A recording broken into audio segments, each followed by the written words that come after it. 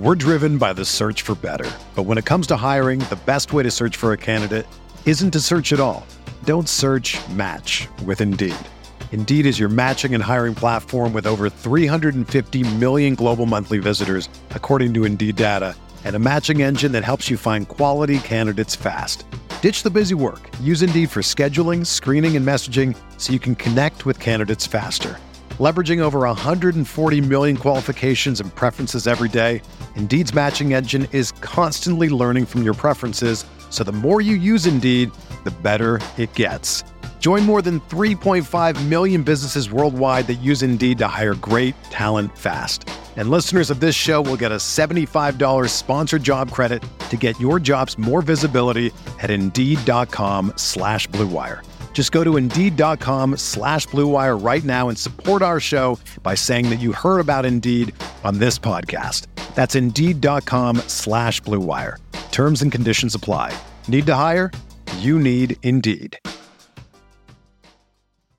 You know, if I would have applied myself, I could have gone to the NBA. You think so? Yeah, I think so. But it's just like, it's been done. You know, I didn't want to, I was like, I don't want to be a follower. Hi, I'm Jason Concepcion. And I'm Shea Serrano. And we are back. We have a new podcast from Wondery. It's called Six Trophies. Woo! And it's the best. Each week, Shea Serrano and I are combing through all the NBA storylines, finding the best, most interesting, most compelling stories, and then handing out 6 pop culture themed trophies for 6 basketball related activities. Trophies like the Dominic Toretto I Live My Life a Quarter Mile at a Time trophy, which is given to someone who made a short-term decision with no regard for future consequence. Or the Christopher Nolan Tenet trophy, which is given to someone who did something that we didn't understand. Catalina Wine Mixer trophy. Ooh, the Lauryn Hill You Might Win Some But You Just Lost One trophy. And what's more, the NBA playoffs are here, so you want to make 6 Trophies your go-to companion podcast through all the craziness. Follow 6 Trophies on the Wondery app or wherever you get your podcasts. Listen ad-free right now by joining Wondery Plus.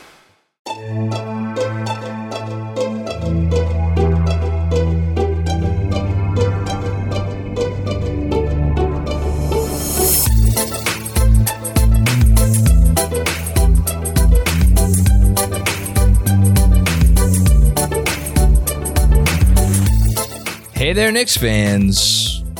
How you doing? It's your boy Jonathan Macri with you for another episode of the Knicks Film School podcast.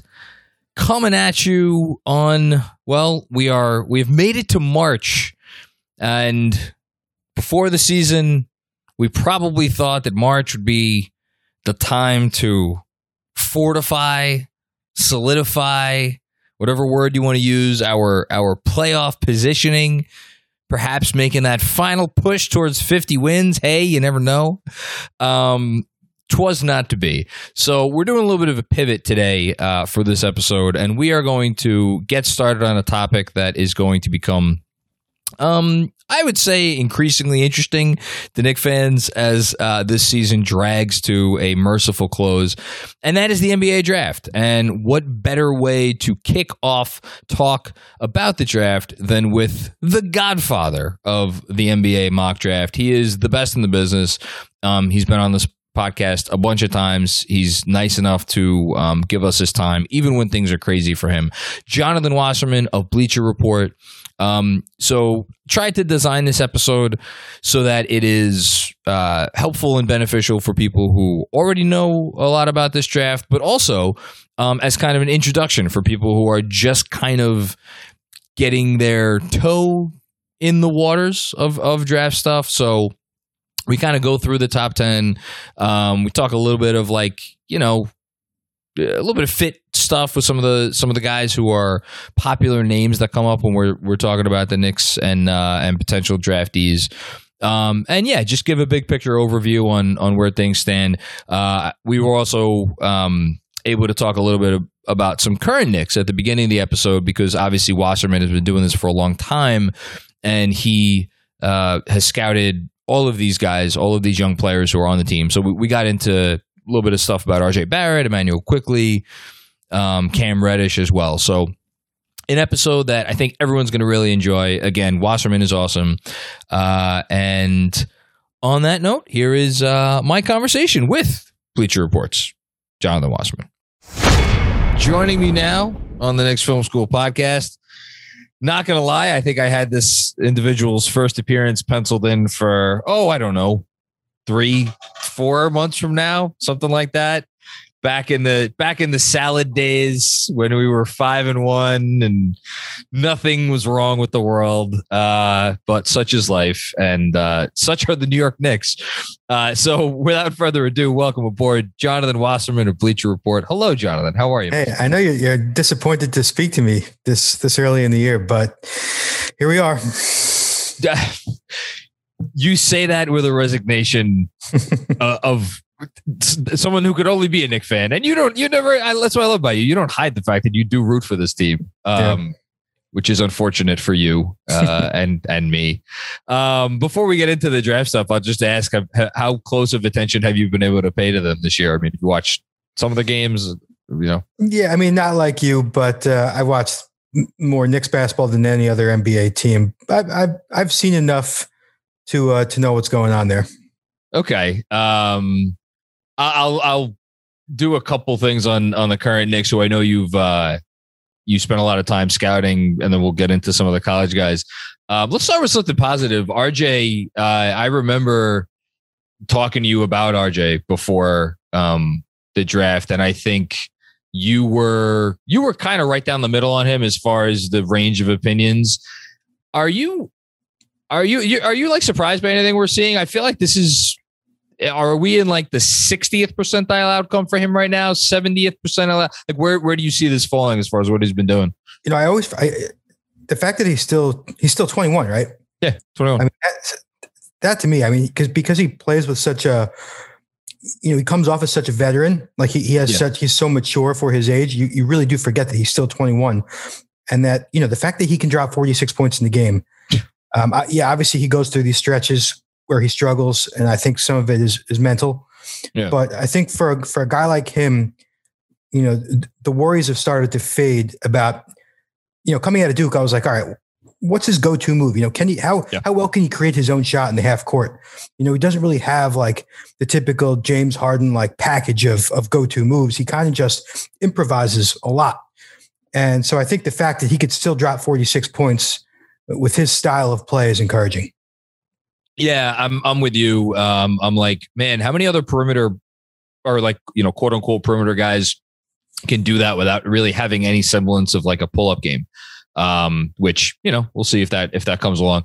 Two other quick guys I want to get to are on the current roster. Cam Reddish. Remind me where you were on Cam coming into the draft, because I honestly don't remember. I had him in the late lottery. I think I had him at number 7 overall. Kind of like where most teams had him, where you wanted to kind of overlook the horrible inefficiency he had at Duke. And it's like that upside, like long-term upside, like it never expires. Like I feel like in 5 years, we're still going to be like, he's still got star potential. You bought the shot making and the defensive tools, but you questioned how efficient he'd be inside the arc, consistently scoring. Is there a part of you that still thinks that it might just be a matter of opportunities / situation for him? Or do you feel like, it's end of year 3, we've kind of not seen enough, but like we've seen enough to know what he's not going to be compared to like what some folks were saying, before the draft? Yeah. I mean, like coming out of high school, he had the comparisons were T-Mac, right? And I know. Yeah. And Paul George, and like those are obviously done. But I still think if he gets enough minutes and he could build some confidence and rhythm, because he's definitely one of those guys who needs that. Like he's not a guy you could just like, let him play 10 minutes a game, and if he plays poorly, pull him. He needs to build that confidence, and he really hasn't had that chance yet. So it's I'm not ready to like say that he's a total bust, but yeah, at the same time, the ceiling projections that we had in the beginning are gone. Yeah. I think that's a fair way to say it. Last guy, just very briefly, is Quickley, who if you would have told me that Emmanuel Quickley was going to shoot under 33% from deep this year, I would have called you many names, and none of them nice. Do you think the shooting thing is like a blip? Do you feel like where were you on him coming out? And like, what has anything surprised you, this year from him? Yeah, I mean, I think I had Quickley at 40. So already he's, I get an L for my evaluation on Quickley because he's a he's a rotation player for sure. I'm not buying the point guard stuff, although, you do see those flashes where he creates and gets into the lane and makes things happen and throws up lobs and he can set up teammates. But I think his value is streak scoring and a guy who gets hot and he puts a lot of pressure on defenses. And I think that'll continue to be his calling card. But with that, you're going to get the cold streaks and the slumps. And I'm not, I know he's not shooting great from downtown. Would you say 33%? I do think that's kind of a blip. Like he's going to catch fire eventually and he's going to go through these streaks, but he's just one of those like lightning rod type players where, he's like he's a great player to put in when you're losing. But when you're winning, he might not be the right choice, but he's definitely a useful player to have on your team. And, despite how frustrating he's been this year, I still think he's somebody that the Knicks should kind of value and keep on. I hope they're listening to you. On more than just this. Okay, let's have some fun. So right now, as we speak, the Knicks are in, I believe, the 9th spot in the lottery. I think there's a feasible chance they move up to 8. Maybe they get to 7. Catching the good old Kangs, it might be tough. The Pacers, I don't know. The Pacers are looking a little frisky nowadays. We'll see. And you never know what the lottery odds are going to bring. So I kind of want to do a very big picture overview of the lottery and or even maybe even like the top 10. So the last big board that you put out, it was from about a couple weeks ago, a little bit less than a couple weeks ago. And I think you've been pretty consistent on this all year, which is that you still have Chet Holmgren as your number 1. Has that, let me first ask, has that changed since you put out that piece for Bleacher Report? It hasn't changed, but I'd say Jabari is as close as he's ever been. And he's at least made me think about it a couple of times, particularly lately, about moving Jabari Smith to 1. But they're both very good. I mean, I have so few questions about both guys, but I think with Chet, I mean, nobody can do what he does. And he's got the ability to impact the game in more ways than anybody. And so to me, I still have Chet at number 1. So Chet Holmgren, for anybody who doesn't know, he's 7 foot shot blocking, shooting. I mean, let's just say it, he's a unicorn, right? Is that basically the selling point on him?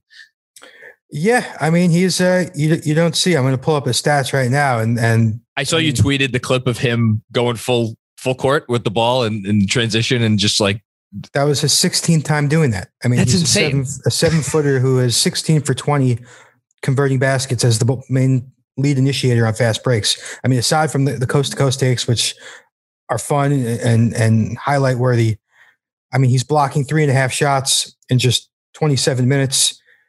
He's shooting 73% inside the arc. He's shooting 44% from downtown. He's a 75% free throw shooter, so you don't really have too many questions about whether the 3 ball is fluky or not. He's a plus passer for the position, and he's competitive as hell. Like, there's just not many questions except for his body. But his style of play, it's not that worrisome that he's, spaghetti thin. And like, he doesn't have that, like, yeah, maybe he's not going to be a dominant post player, but that's not the type of game he plays. And so based on his style, I'm just not too worried about him having a thin frame. I know you might not be at the stage yet in this whole process where you're like really talking a lot to teams about what they're thinking, but I mean, I don't think teams do this anymore where they're like, oh, well, Joel Embiid exists, so we, have to demerit this guy because he's whatever he is, 180 pounds or something ridiculous. Like, let me put it this way. How concerned do you think, I shouldn't even say teams, like, because it's only going to be 1 or 2 teams that are going to have the opportunity to draft him, are going to be when it comes to draft time because of the size, the weight. So I have Chet at number 1, but I have a mock draft that comes out on Wednesday. And I have Jabari going first.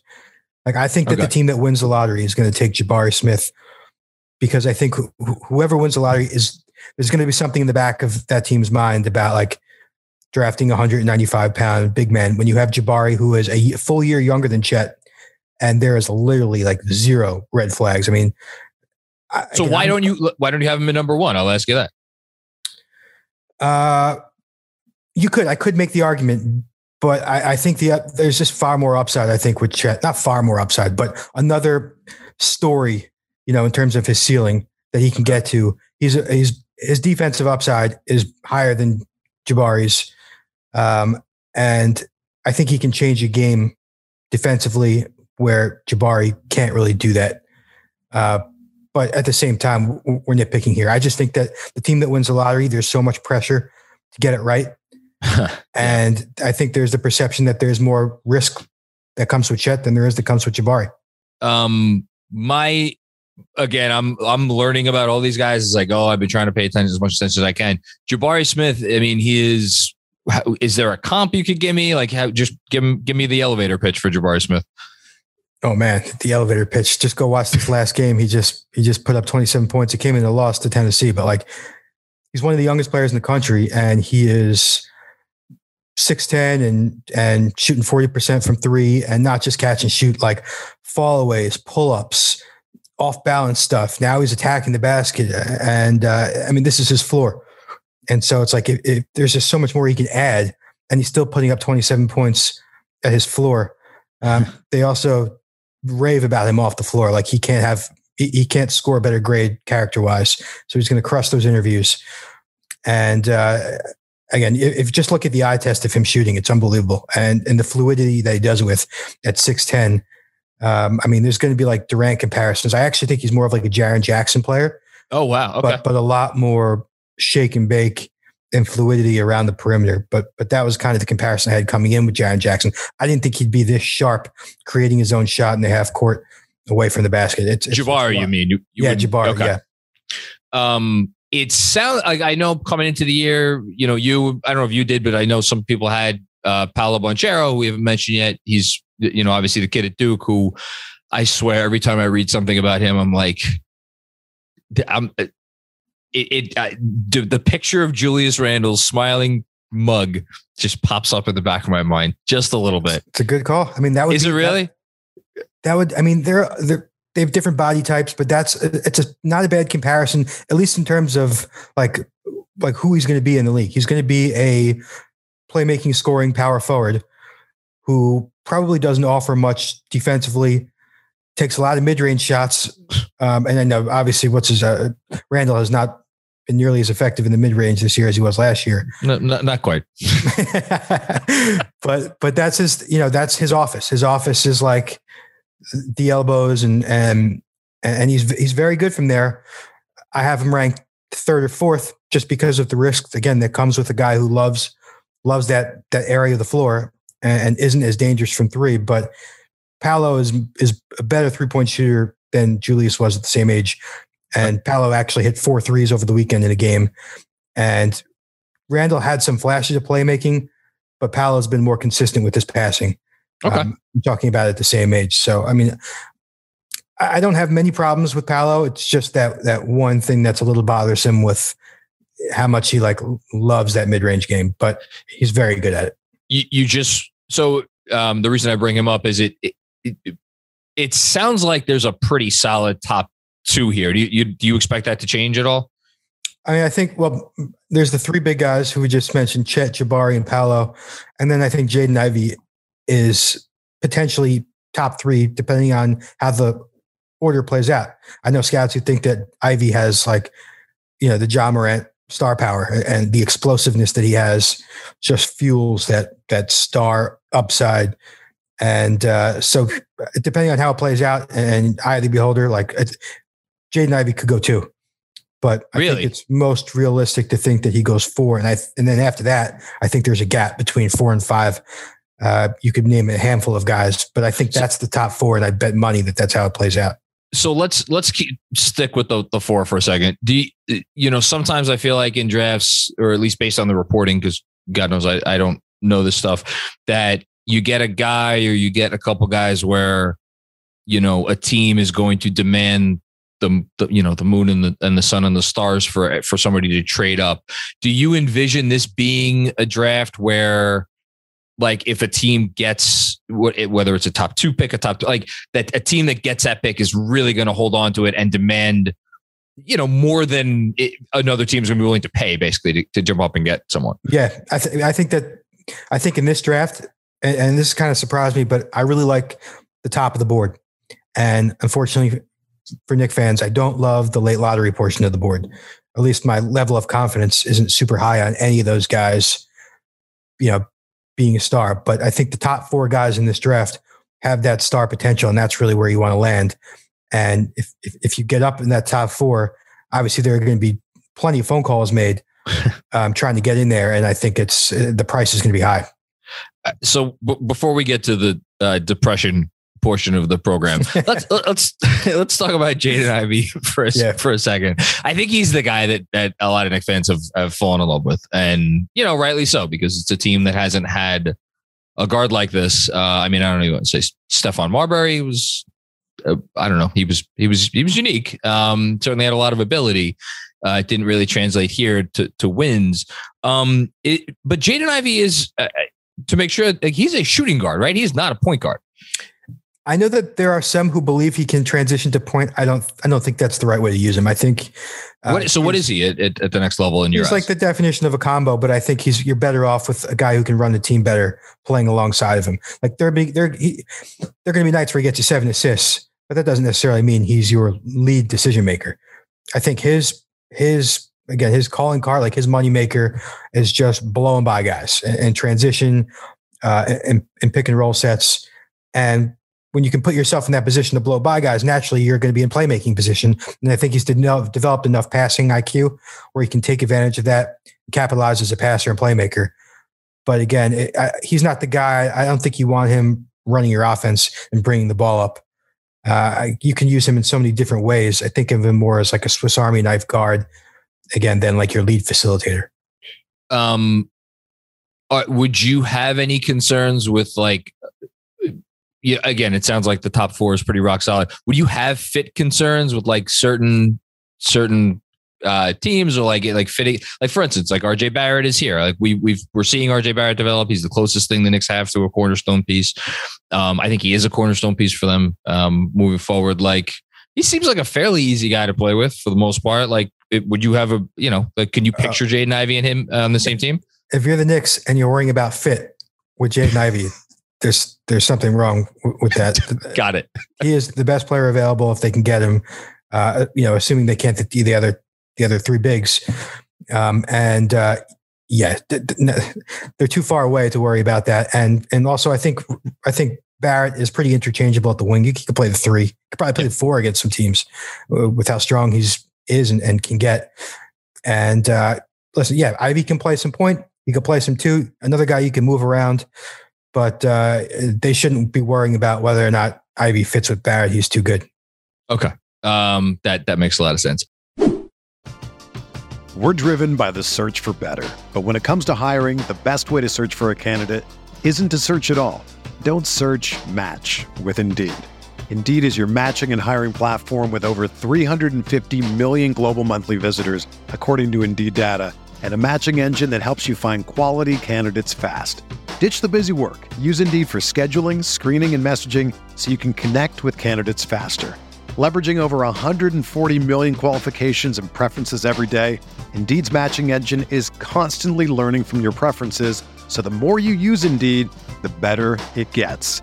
Join more than 3.5 million businesses worldwide that use Indeed to hire great talent fast. And listeners of this show will get a $75 sponsored job credit to get your jobs more visibility at Indeed.com/Blue Wire. Just go to Indeed.com/Blue Wire right now and support our show by saying that you heard about Indeed on this podcast. That's Indeed.com/Blue Wire. Terms and conditions apply. Need to hire? You need Indeed. When you need mealtime inspiration, it's worth shopping Kroger, where you'll find over 30,000 mouth-watering choices that excite your inner foodie. And no matter what tasty choice you make, you'll enjoy our everyday low prices, plus extra ways to save, like digital coupons worth over $600 each week. You can also save up to $1 off per gallon at the pump with fuel points. More savings and more inspiring flavors make shopping Kroger worth it every time. Kroger, fresh for everyone. Fuel restrictions apply. So that's the top 4. Again, as of your last big board that you had come out a few weeks ago, you had AJ Griffin, another Dookie. You had back-to-back Dookies at 4 and 5 with Banchero and Griffin. Griffin he's kind of moved up boards throughout the season. Is that correct? Honestly, he's in the same spot as he started, but I've been on Griffin for a couple years now. For example, so you're high on him then? Yeah, I'm high on him. I've been high on him since he was probably 16 years old, and he played for USA U16 team. So there's plenty of tape on him. He's been around, even though he didn't play last year. He had a leg injury, and so he hadn't played in a while. And I think that's why maybe some teams or other media outlets have been down on him and questioned him. Like earlier this year, he was 42 on ESPN's board. So I mean, I think he started the year 7 for me. Okay, and now he's 5 or 6. But this was a guy who I wrote an article 2 years ago talking about the best high school prospects.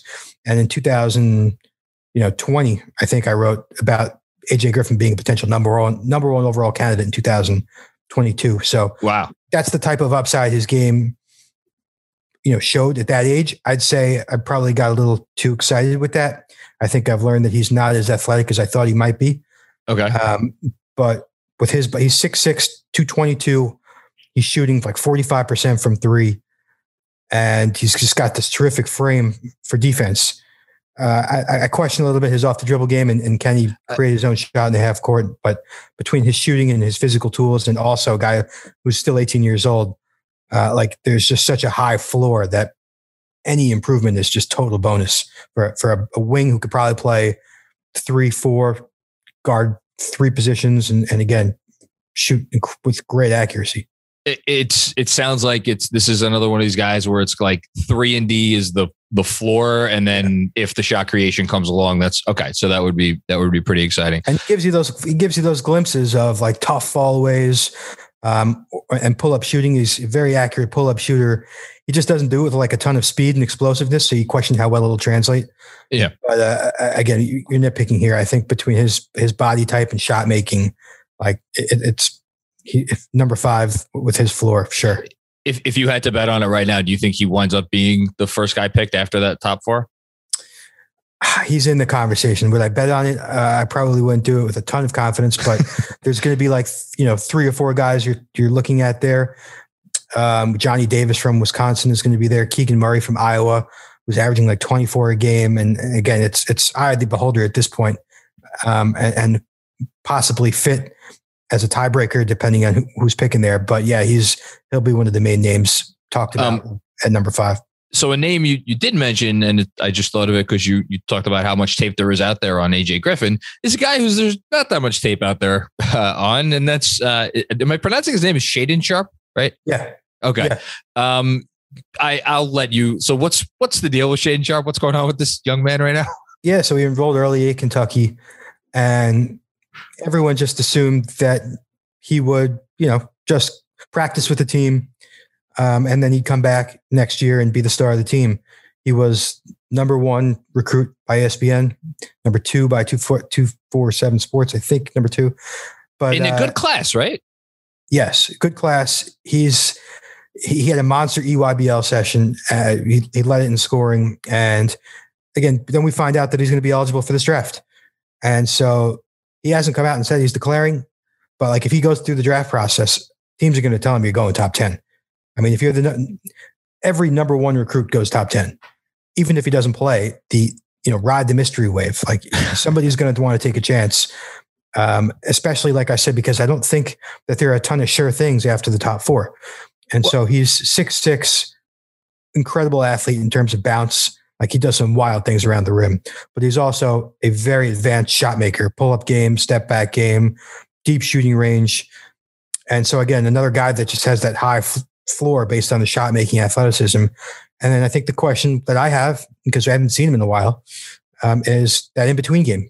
How efficient is he going to be getting to the basket, creating his own shot, in against the set defense. But I think for an 18-year-old with his bounce and shot making, like you take the chance that early. Is this like a Jalen Green type of situation where it's like that? Is it similar questions about him? Yeah. I mean, I think with Green, there was so much film on Green. Like Green played everywhere. Yeah. USA and just, he was very visible in high school, and Sharpe was a little more of a late bloomer. Okay. And so there's just like you said, not as much tape on him. So you want to make sure that the high points in EYBL weren't just like, a hot streak, they weren't just fluky take over like a week or two of takeover offense. But the eye test was pretty convincing. I mean, I'm pretty sure he's going to go top 10, even if he never suits up. You mentioned Johnny Davis. He's the one guy I probably know the least about in the top 10. Could you give me the elevator pitch on Johnny Davis? Who is he? What's his deal? I mean, he came out of nowhere. I mean, he was like 6 points a game last year. He played for USA U19 team this summer. He was a non-factor, and I don't know, just clicked early in the season. And he's 6'5", score, like just the definition of a scorer, but also very tough defensively. He's another intense guy, 3-level guy. He'll get you 10 baskets, and each one will look different. Okay. He's not a high volume 3-point shooter. I think that's a little bit of a question mark. He's also like really high usage, maybe like over 30% usage rate. So he's got every opportunity in the world to put up, a ton of production in Wisconsin, which he does. But he's already had like 6 games where he's taken over down the stretch and put the team on his back, and in one game single-handedly, which is like a really cool thing. And he's got the intangibles, the competitiveness all checks out. I think with him is the 3-point shot real. And then,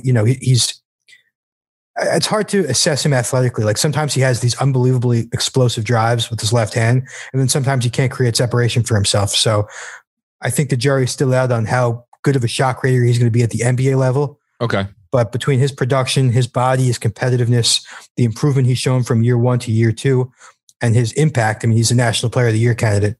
So I think he checks too many boxes for teams to nitpick at. He's a lock to go somewhere in that 5 to 10 range. Okay. Right in Knicks territory as we speak now. Okay. Which, it sounds like that. Again, you do a good job of selling these guys. I got to tell you, man, how someone hasn't hired you as their hype man.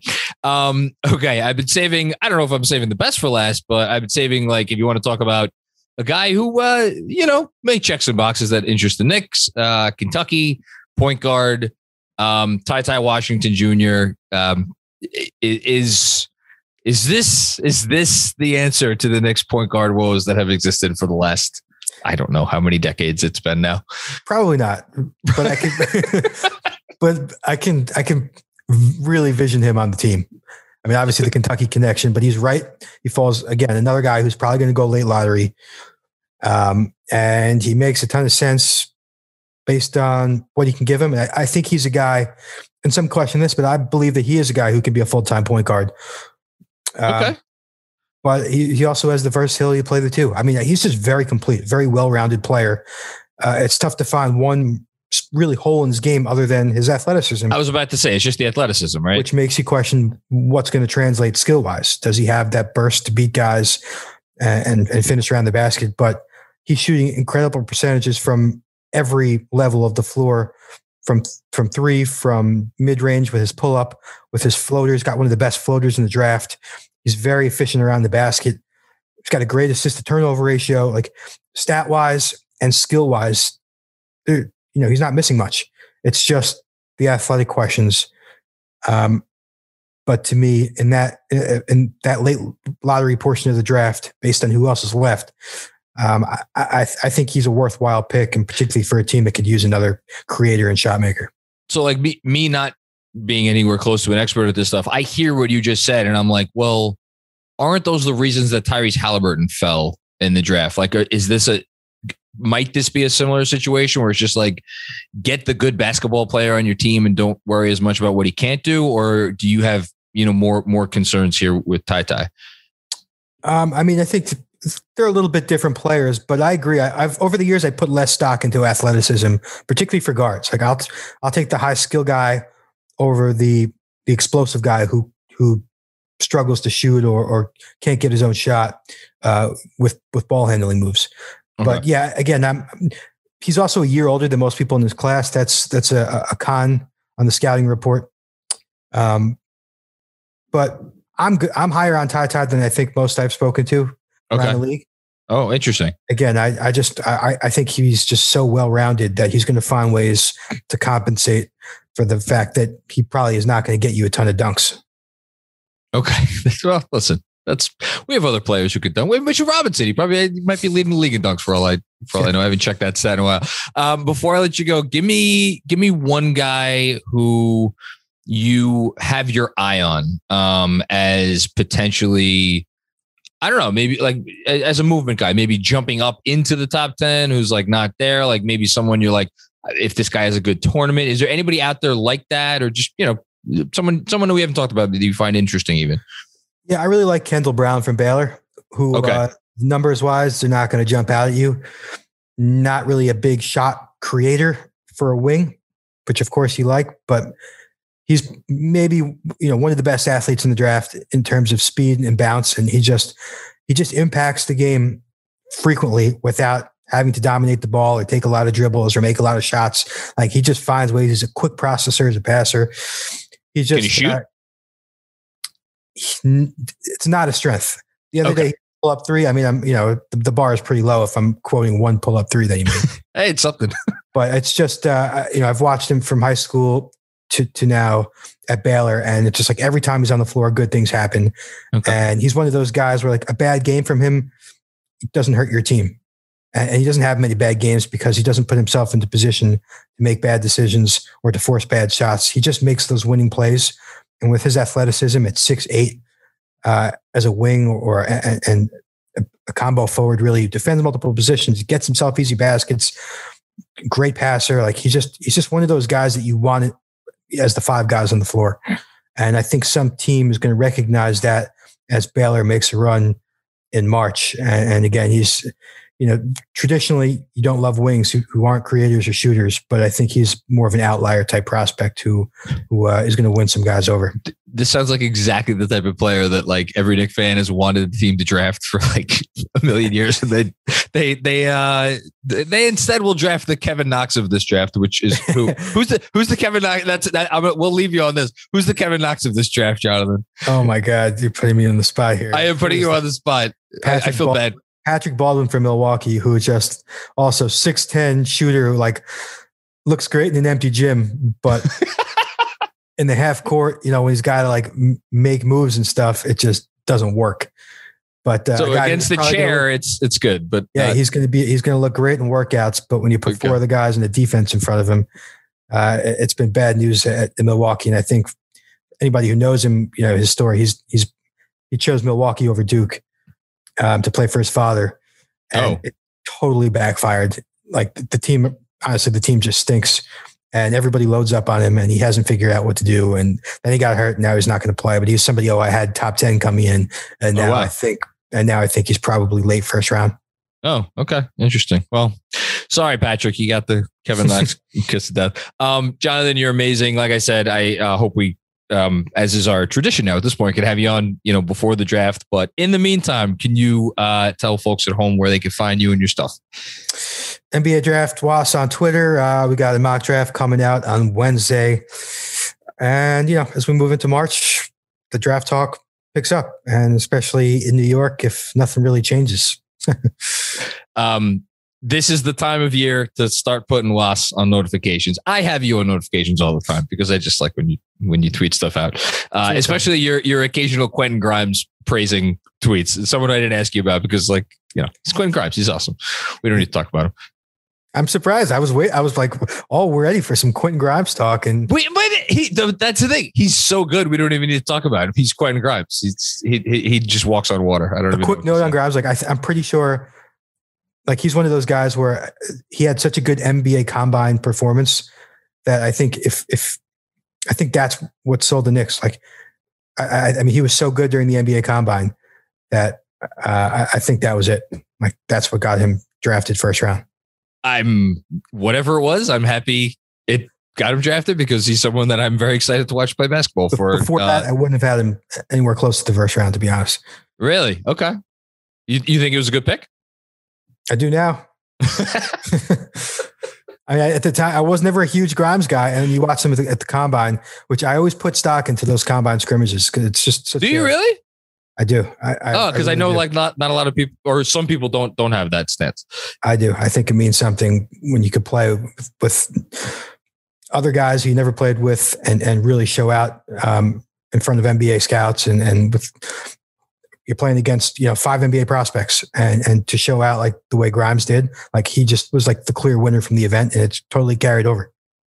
Well, let's hope it keeps carrying over, and let's hope for some lottery luck for the first time in forever. Thanks, man. You are awesome.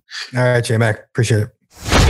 Okay, hope you enjoyed that convo with Jonathan. Jonathan's awesome. If you are somehow not following him, rectify that, because you're going to really want all of his takes coming into the draft. He is very humble, but he is as well connected on the draft as anyone in the league, and you're going to start to hear rumors and different things about where teams are at on certain guys. Give him a follow on Twitter. Read everything he puts out on Bleacher Report. It's all free. It's not behind a paywall or anything. And he really knows what he's talking about. So was thrilled to have Jonathan on the episode. Hope you enjoyed it as well. And we will be back with another episode tomorrow, actually. So stay tuned for that. And then we got post-game coming at you on Thursday after the Knicks play the Sixers on Wednesday. And on we go. Until then, enjoy the week as it moves along, and we will talk to you soon.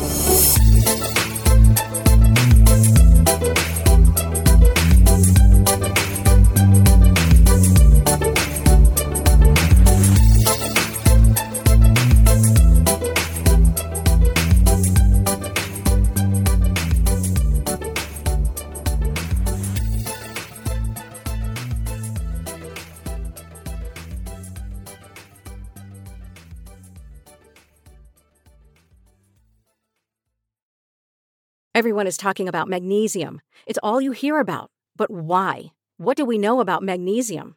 Well, magnesium is the number one mineral that 75% of Americans are deficient in. If you are a woman over 35, magnesium will help you rediscover balance, energy, and vitality. Magnesium supports more than 300 enzymatic reactions in your body, including those involved in hormonal balance.